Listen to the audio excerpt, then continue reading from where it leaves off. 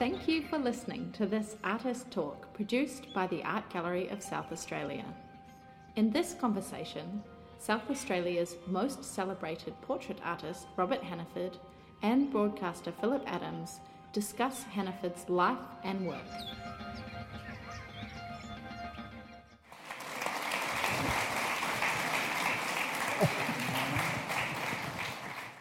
Robert, when I was cutting your ribbon last night, I started off making some observations on the history of self-portraiture, making the point that a great portrait painter like Rembrandt found himself the most accessible of subjects. He was always around, all you need's a mirror, off you go.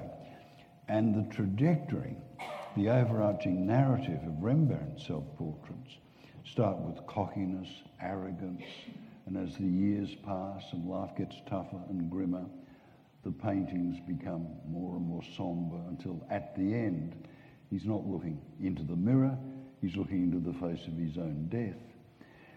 Life and death is very much the theme of what we've got, of what you've done. You and I have often talked about death, but to you, death has always been a very significant subject. Indeed, it has. First of all, I'd like to apologise for my voice because I've had a throat operation some years ago, so I'm not drunk. Well, you are, Robert, but that's... Yes, death is the ultimate mystery, and it's always been lurking there in the world around me, and I've been drawn to it like a magnet. I love looking at death front on, so to speak, and I imagine I see it in everybody when I paint them or when I look at myself in the mirror or anything really. You and I have both faced it recently, and years ago I wrote that for me mortality is a great aphrodisiac for living, and you were telling me that when it did seem close, if anything, it intensified your pleasure in life, your sense of wonderment at existing. Yes, I can relate to what you've said about death when I faced it. I mean, we all face it every day, but we just don't realise it. But you can't help when you're in hospital and feeling terrible. And I remember thinking seriously about the possibility of suicide. Taking a tablet, and it was serious enough for me to speak to my doctor about it. But that was to alleviate the pain. It wasn't that I was sick of life, but I thought I'd rather be dead than alive for a while. It's possible that you could. I don't think I thought of it seriously. But I was always in love with life. And right through that period, it did seem intensified. That love of life, how lucky we are to be alive, and how wonderful it is to be alive. And even if you've only got a month to live, that last month, I'm sure, would have been as wonderful as any day. The drawings are of life and death. There's a beautiful drawing of one of your children, moments after birth, and there's the drawings you did of your father, moments after his death. Yes, well, I'm attracted to such things, as I said, and I drew all my 4 children moments after birth, and every day for a while, for the first 4 or 5 days. So I've got literally scores of drawings. I guess you don't know what you're searching for. I'm attracted to it, but I'm looking for that elusive thing that makes us unique. And to see it in a newborn baby is fascinating. I can honestly tell in some of the drawings I did, I can see they're now adults. I can see the character in a one-day-old baby. And in my father, after he died, again, it's not conscious, you're just attracted to it. I had to draw him, but I think I was looking for the essence, where had it gone? And I wanted to explore that face that I knew so well. I think searching for the essential. In my father's case, his name was Claude, and there was no morbidity or anything about it. I was thrilled to be there with my youngest daughter, who was 3 at the time, and she was at that age where death doesn't mean anything like as it didn't to me. So it was a wonderful time to spend a couple of hours after he died drawing him. I felt I was right in my element. I promise I won't continue to dwell on death, but it's interesting that it's so hidden. In the last century, which everyone here narrowly escaped, 150 million people died, at least, in wars and genocides. And we're on track to probably reach that number in the 21st century. And yet, I discover again and again that there are adult Australians, including, I suspect, quite a few in the audience here, who've never seen a dead body because we're still so good at hiding it behind hospital screens. That's right. Keeping it at arm's length. Yeah. Well, my good friend Anselm, who's sitting in the front row, when his father died, first thing he did was to ring me up. Come on, come and draw Dad, who I'd drawn, and we both had drawn and painted him in life. And the opportunity, as he was lying there not long after death, was something that it was brought us together. It was something we loved doing, and we spent a couple of hours drawing the man we loved and knew. That closeness with death is something that appeals to me. Decades ago. And I know it does to you too. That's right. Well, I've been fascinated with it since I discovered its reality at the age of 4. And it propelled me to become an atheist at 5, even though I wouldn't hear the term for another 10 years. But I've always appreciated the value of a finite lifetime, because it is a great exhilarant, a great aphrodisiac. Yeah. Many years ago, the ABC offered me half an hour just to play with, this 30 years ago. And I said, okay, that'll be fine. I can talk on anything I like. And they said, yes. I said, okay, I want to talk about death. And I want one prop. I said, what's that? I said, a corpse. I want a real dead body in the studio. And I just want to wander around and do a Les Paul Yorick's with it. And make the point, this is a real dead body. It's not an actor holding his breath. This is the real thing.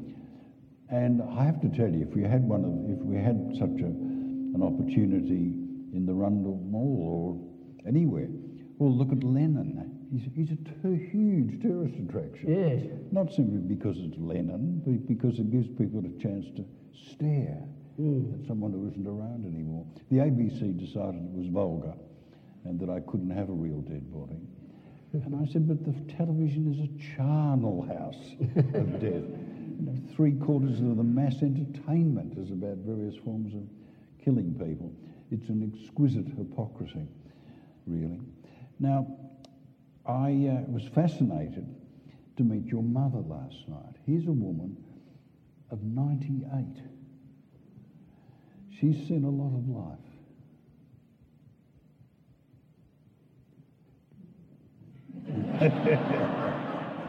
Well, let me put it another way.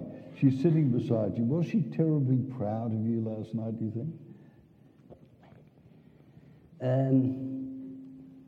She takes my fame rather casually, which, when I think about it, is what I like about her. She's a wonderful woman, my mother, and very much alive and kicking at 98, very on the ball. She won't get a telegram anymore, but she might get an email from the palace in a couple of years. Well, if she had it her way, she wouldn't. She always claims she's happy to die. I mean, death is one of those things that, I was brought up on a farm, and we take it very much for granted. Sure. And we'd kill a sheep once a week, and as a kid, and even as an adult, I would cut open the body and cut open the eye and find the little iris in the little lens in the middle of the eye. And so death is something you do live with on a farm, and it's never terrified me. I mean, pain might, but not death.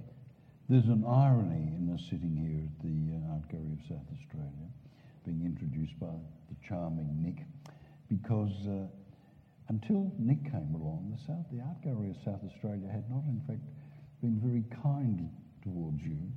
They didn't have a very large collection of Hammerfords. In fact, they had none. Well, that's.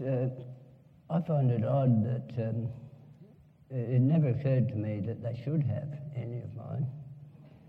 I've always felt separate from the mainstream of art. In fact, what I do and have been interested in is not so much art. It's exploring the world through drawing and painting. And the art world and I have never crossed paths very often. And we are now, thanks to Nick, I suppose.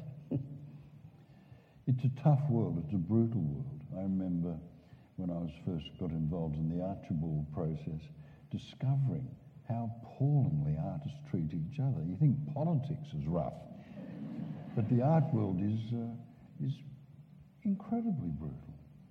Yeah. Yeah, well, it's a world that I don't take much interest in, to be quite honest. I love art and many artists, but there's no criteria to judge art other than, which is why it's quite interesting, It's not like athletics where there's clear. Yeah, exactly. Yeah. I mean, art is a word that has been invented, and they didn't have a word for it once, I imagine. They didn't have a word for art in Egypt, for example. Didn't they? No. Well, They never saw it as art. They saw it as it was a craft, it was a profession, but it didn't have the same meaning that we apply to it. Yeah. Well, I guess for me, the exploration of the world through art or drawing, painting, is a way of bypassing those cultural ways of looking at the world, the word, so to speak. It's a slightly different level than information and ideas. I was very familiar with a lot of the paintings. That wonderful portrait of Lowitja, and she turned up last night. Yeah, she was looking great, wasn't she? Flannery, Keating, etc. But I hadn't seen the drawings. I hadn't realised that you'd done so many thousands. I've seen you around the place from time to time, constantly doodling away. You've recorded almost, it would seem, every moment of your life and the life of others. Well, it does seem that way when you see all the work that's presented, but most days I sail through without doing much, and I think it's always been that way. Occasionally you get into it and things are produced. I quoted John Berger, the great Marxist art critic, something he wrote that I read of his half a century ago, when he said that drawings are the questions, paintings are the answers, and he rates the drawing above the painting because he sees in it this constant process of exploration, of querying, of curiosity. And your drawings show that very powerfully. Well, thank you. I agree. There's something more spontaneous about a drawing. They do fascinate me. The drawings of, well, even, you know, the great artists, I love to see their drawings. They often show more, they're more direct. But your style, even in drawings, emphatically and dramatically changes. There are some drawings in there which Modigliani might have done this, and there are others which are quite brutally expressed. You know, sometimes you're slashing away with a thick nib, other times it's fine and delicate. Yes. Yes, well, that depends on what's at hand and the subject and how you feel that day. And I don't know what to say on that, but yes, you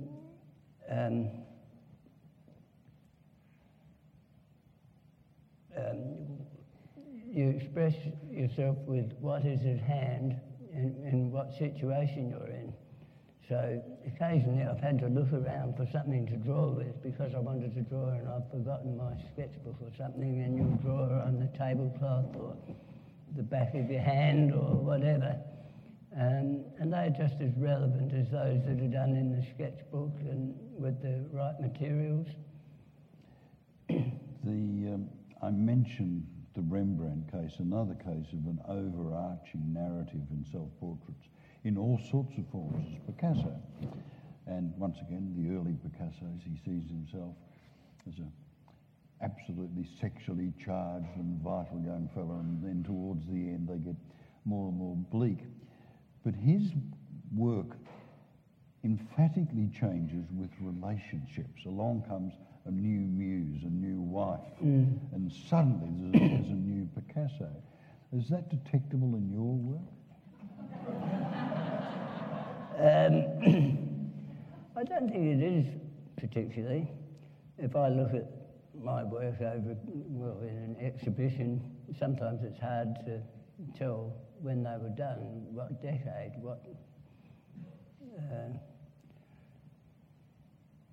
apart from a certain precision and everything that one might have when one's eyes work more clearly.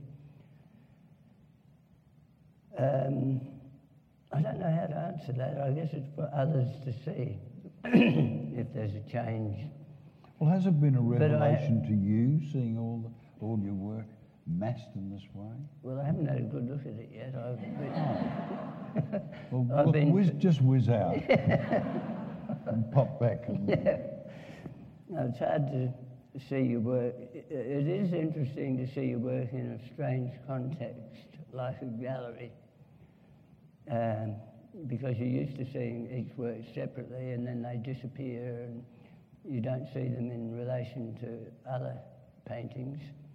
And Nick has related them to the collection as well. So I think that demands a closer, quieter, slower look, which I haven't done yet. Well, you're not just an Australian artist, you are very specifically a South Australian artist. And although this gallery, until recently, treated you with some sort of disdain, you always kept coming back here. You'd come back and you'd prowl the halls and the walls, and you'd respond to works, often by local artists.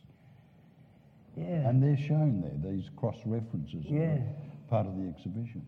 Yes, I don't know what it is about home. I was born here, and my forebears came from here for 5 generations, or since white settlement here. But I do love this place, and South Australia, and I do relate to it. I feel it's home, as close as you can get. But I'm sure I'd be just as happy living anywhere else in the world, as I have a few occasions. Don't know why I stay around, but I do love South Australia. And it's not just the white culture, it's the past. I'm very conscious of the Aboriginal culture that lived here for many, many thousands of years, and the country before even they arrived.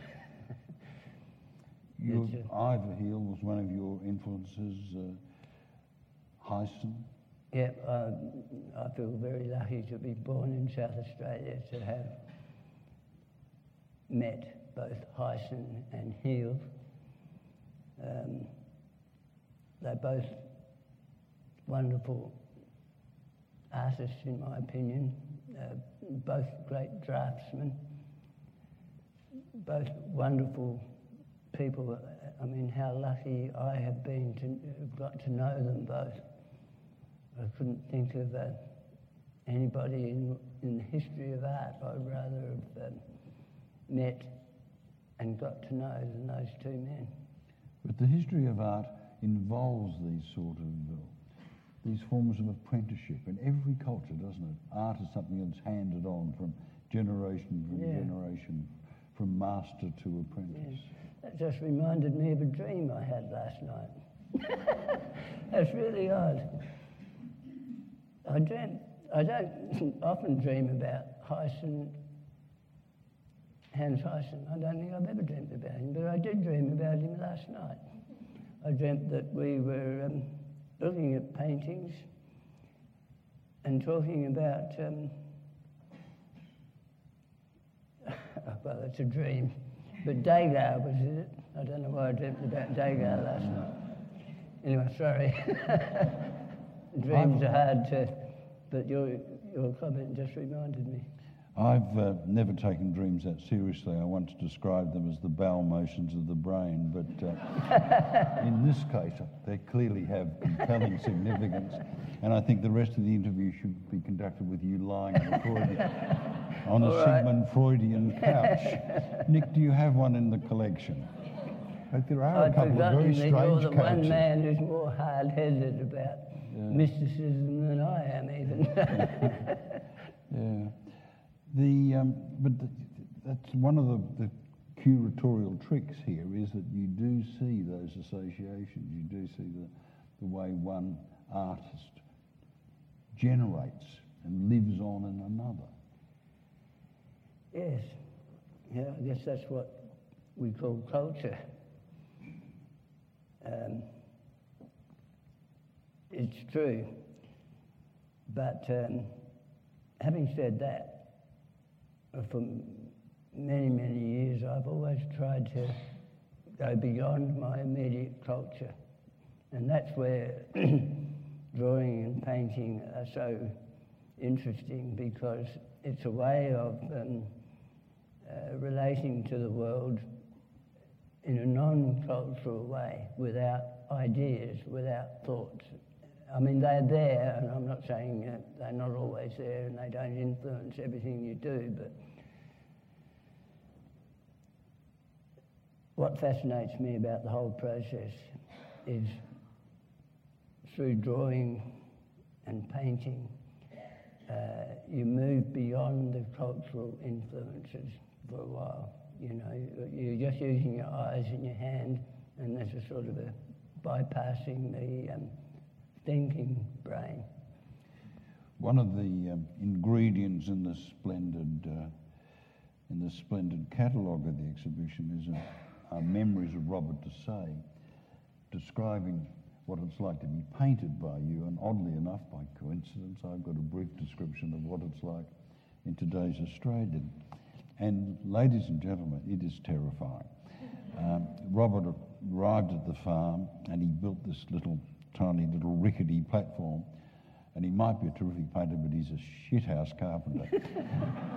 And so he plonks you up on this platform thing, and you could feel it weaving and buckling, and you think at any minute now I'm going to be in terrible trouble.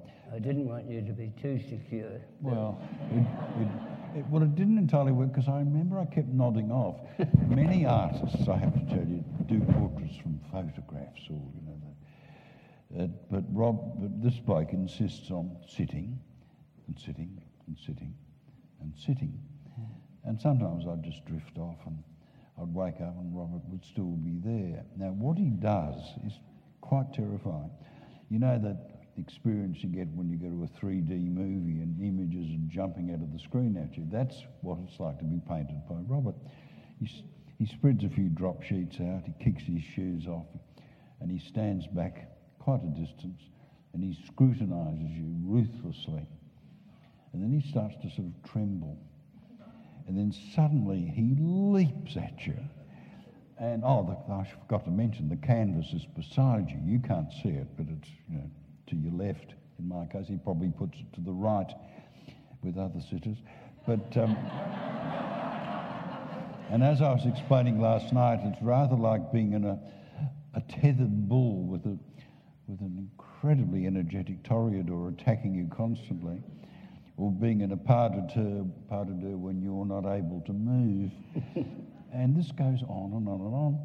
And if he had a pedometer stuck to his manly thigh, I reckon he's probably runs miles and miles and miles. Some of my sitters have done just that. They've worked it out while they've been sitting there.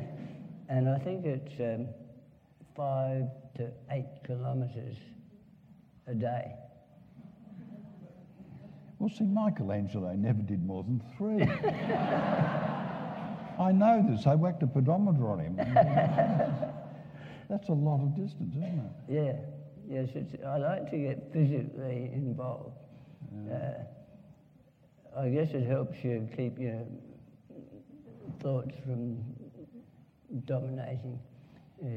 Keeps them in abeyance if you're physically involved, and even getting a bit of a sweat up. It's a physical process. Do you think that with all this mileage, with all this physicality, do you get to know the sitter during that process? Sometimes you wouldn't want to know them. You do. You try to get to know them on the canvas. I mean, I've had all sorts of relationship with sitters. I've never quite worked it out, but I've probably painted between 300 and 500 commissioned portraits of strangers I've never met before. They're the worst sorts of strangers. The ones you've never met. And some you become lifelong friends. Others, they go out the door and you never see or think of them again. But in the act of painting, it's not necessary for me to know their history or facts about them, and sometimes they get a bit upset. They feel that I should know what they've been doing and where they come from and all that. No, it's purely a visual thing. It's what comes through observation that fascinates me. I mean, I do try to keep them happy by chatting and asking them a few questions, but it's only so that we can keep on a friendly relationship. This sounds like a silly question. Have you ever done a profile painting, like Whistler's mother, or like many of the medieval painters used to paint people sideways? Yes, I've done a couple, even in commission. I don't know what it is that determines the final pose, if you want to call it that, of your sitter. I look for the pose that says the most about the sitter, as far as I'm concerned. Maybe not the most, but the part that I like. And occasionally I have put people side on and painted them in profile, because that was the angle which I thought said most about the sitter. And after all, that's what I feel my job is when I paint somebody, to say this is this person, and this may be the only record of this person forever. If this is the only record, it's my job to depict the essence of that person, and whether it Okay, the angle of that it. explains pose, and incidentally, you use that framing device, don't you, when Yes. you're constantly holding it up, like a movie director might hold up Yes. his viewing lens. Yes, I've in the past I used to cut a little thing out, but now you can buy them in the shop where they open it and you can get any angle, any shape, rectangle or a square.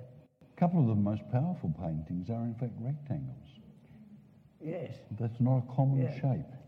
but I was fascinated to read the other day that Van Gogh had the same device. He moved it like that, and he used it right through his painting life until the very last year. He threw it away. But, you know, that was after he left Arles.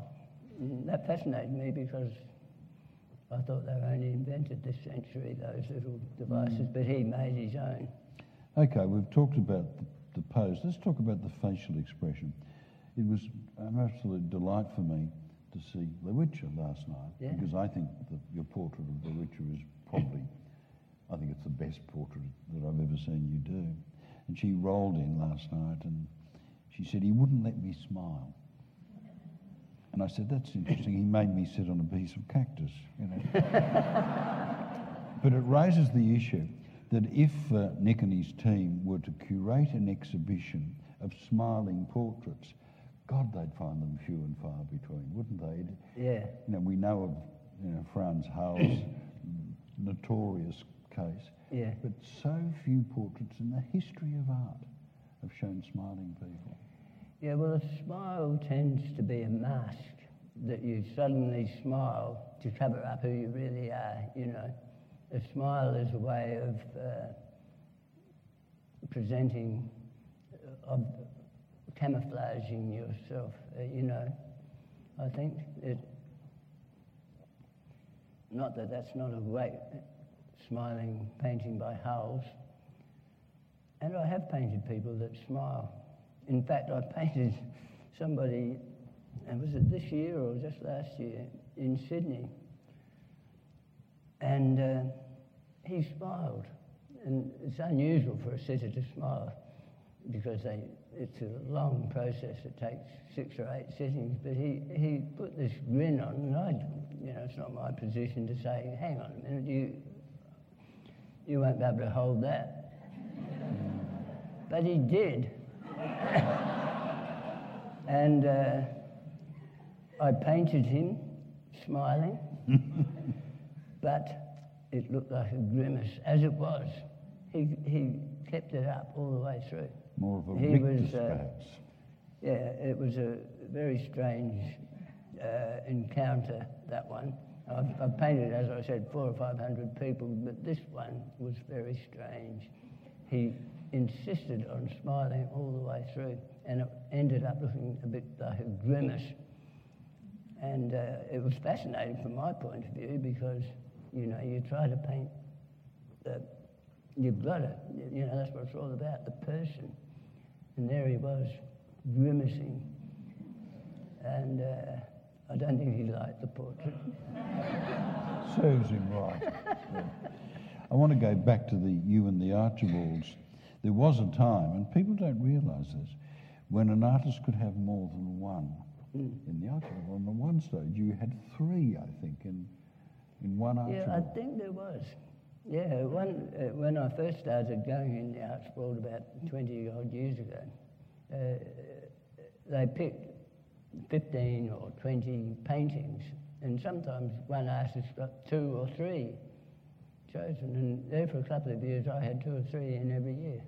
I'm reminding you of the story because I know... Then they changed it, you could only have one. If you're lucky. But I raised this story because you were telling me last night off stage about a painter, quite a good painter in Sydney, who regarded you as a South Australian outsider, sort of a country bumpkin, and she got progressively angrier that you were doing so well. That's the way you read it.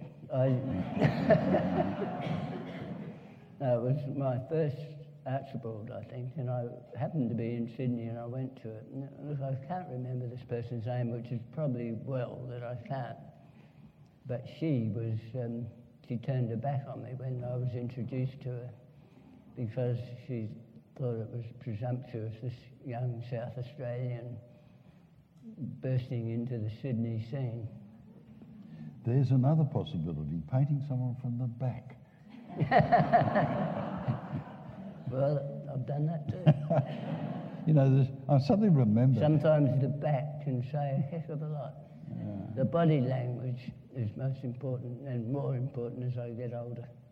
I suddenly remember a story, and I think it's true, about Napoleon and that famous pose with the hand in the coat. Hands are hard, hands are difficult. And when young French officers were being painted, if they put their hand in their jacket, it cost less. Yeah. You also paint hands, don't you? Yes, I love painting hands. Do they tell you a lot about the sitter? Well, they do. Every part of the body does, but I guess the hands, almost like part of the brain, aren't they? They're more directly linked to what you're thinking and everything. You know, if you're thinking certain things, your hands fidget and... I'm trying to paint a portrait of Robert Hannaford here, and he's a very good sitter. Robert, what about the other arts? Do you listen to music when you're painting, for example? And if so, what sort of music? Yeah, that's a good question, I think, because I don't listen to anything much, and yet I often have the radio going. It's always on Radio National. Probably because I don't know how to change the station. And I love the music show when it comes on, and I sometimes put my pens down and dance to the music if it's the right type. Feel free to do so today. But no, I don't follow music and seek it out. I take it as it comes. Reading, literature, poetry? Yes, I read a lot. I always have. I love reading and even a bit of poetry sometimes. I get a little bit of a crush on a certain poet and like to read it, but most of it I don't. But, no, I don't know. Yeah, reading, I do read a lot. This is a way also of extending the horizons, isn't it? Yeah, well, it amazes me that a book, somebody puts their whole life into a book sometimes, and you can just pick it up and in a day or two read the most extraordinary, intimate, exciting lives. And, reading is a great thing for me to just learn about the world and so on.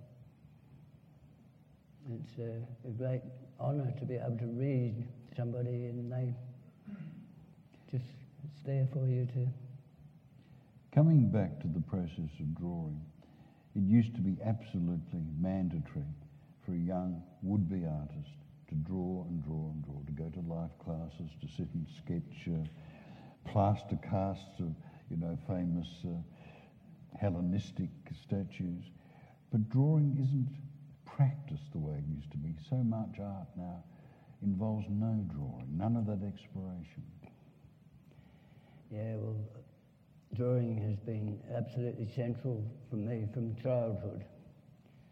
And I've never been to art school and learnt drawing.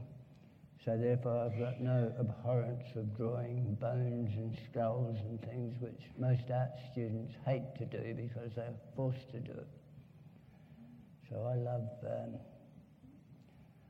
I draw from casts And people, you know, that's the old traditional way, and people tried to get away from it because it represented the straitjacket of art training, and it put many a student off. But if you discover what a caste is, and having never been to a school, they're wonderful things. You know, I've got a death mask at home, and I love to draw it. Because it takes all the colour out and it's just form. And I guess that's why the old art schools used to use them, but they became a hindrance rather than a help to most people. We talked about this extraordinary life experience that you had and you're having. Do you have artistic ambitions still? No, I don't. I hope to continue, that's all. No, I've never had artistic ambitions. I started off as a cartoonist. I started off as a builder's labourer, and then I became a cartoonist. That was my first paid work on the Adelaide Advertiser. And I got really well paid for a young fellow. I was only 19 when I started.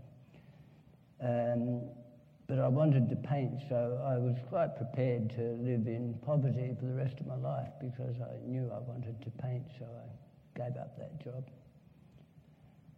And I don't know where this is going. I don't know. Well, someone made the point to me this morning that even if you'd never had recognition, even if you'd never got the commissions, even if you never had this belated honour at the Art Gallery of South Australia, that wouldn't have stopped you. You would have just kept drawing away and painting away.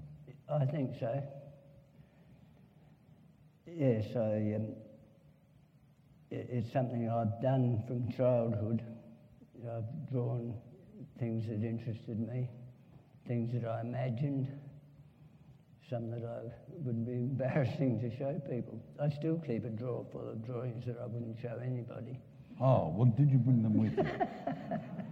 That's a confession. Nick, is it too late to hang them? No, it's just one of those things that a farm boy like me found inspiring, something to do that was a way of exploring the world. And it's just continued and got more interesting. In the few minutes we have left, I thought I'd invite the audience to ask questions. Is there anyone that wishes to ask something of Robert Hannaford? A terrible hush has fallen. Madam, front row. Can you say something about Riverton, your hometown, and why you left to live there? Well, I was born there, you see, and I grew up there, so I discovered the world, my world, whatever that might be, from that plot of ground up there. And I love it. I love the country, you know, and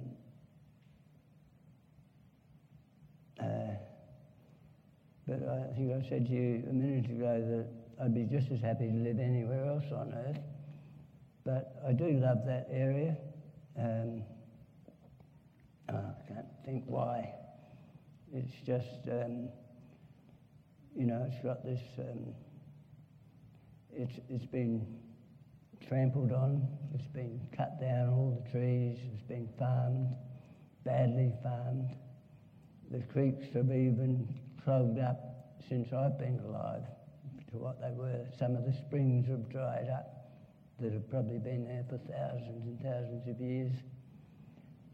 I'm very conscious of the Aboriginal people that must have lived there for 40, 50,000 years and suddenly disappeared in the last 150 years. I wonder why that was. And I often think of them when I wander over the land and find little bits of rock here with pit marks on it. And you think of the 40, 50,000 years that these humans lived in the land that means so much to me. That's always fascinated me since I discovered it as a child. Yes, there's a hand up in the gloom. How important are your sculptures? You dominate one wall, a very important part of that, with the Bradman, Simpson, and the Aboriginal Service people. I love the strength of the character. They're beautiful works. So people outside can hear, there was a question about sculpture, and there's a marvellous sculpture in the collection. It's the upside down person. Yeah. Well, sculpture is something that I have done all my life, like drawing. From the time I was a little kid, we used to cut the pine off the Aleppo pine, the bark, and carve them. And we had clay in the creek, beautiful red clay.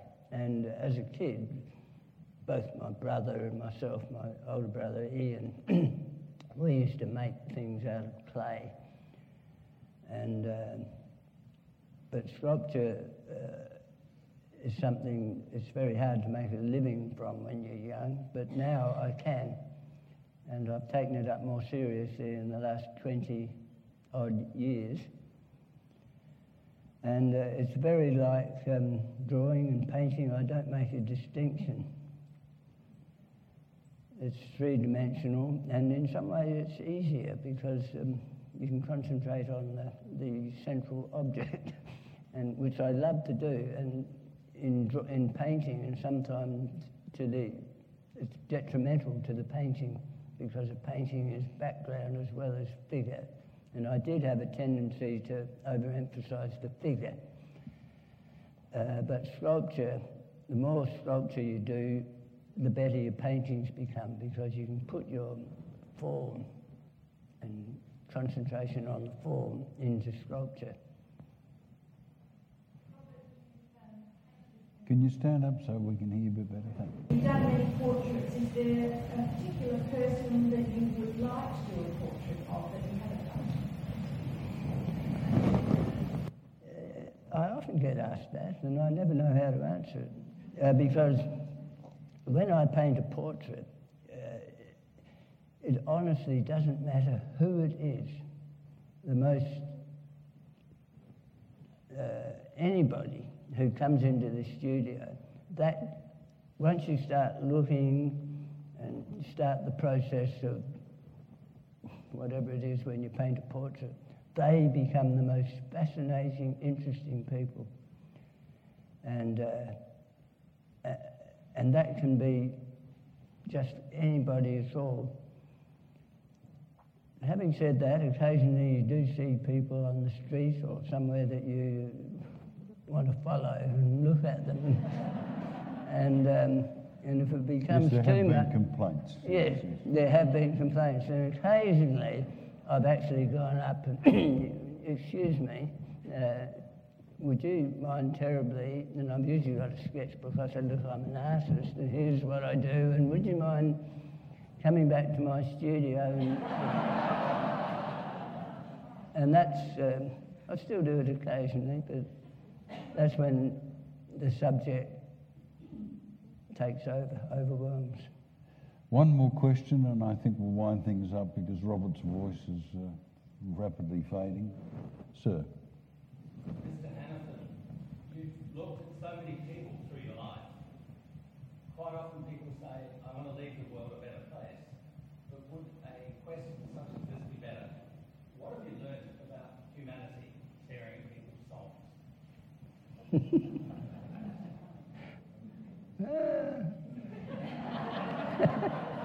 What could be a simpler question?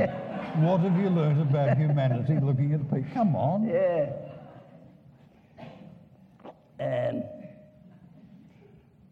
I wish I could be more witty and say something zen to answer that question. What have I learnt about humanity? What have you learnt about humanity? I've learnt that some of them can be very tricky to interview. Yeah. I'm sorry.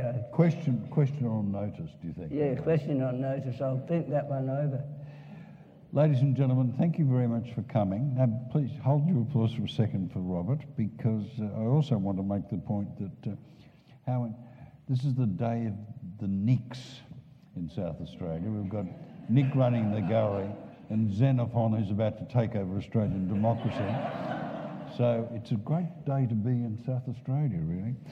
Ladies and gentlemen, I'd like you to express our collective appreciation for the life and work of Robert Hannaford.